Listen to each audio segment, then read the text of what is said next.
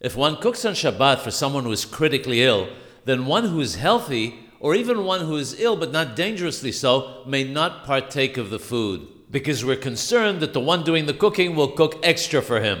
Even if a non-Jew was the one doing the cooking, one who is healthy may not eat from it for the same reason.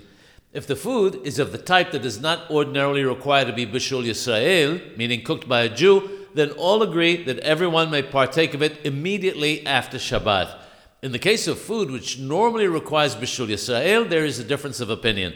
The Mishnah Berurah follows the opinion that the rules of Bishul Yisrael do not apply in this case, and as such it's permitted to everyone after Shabbat.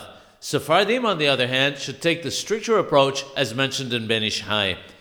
Hacham Yosef Chaim Alav Shalom states that food which would become forbidden when cooked on a weekday by a non-Jew may not be eaten by one who is healthy after Shabbat or at any time.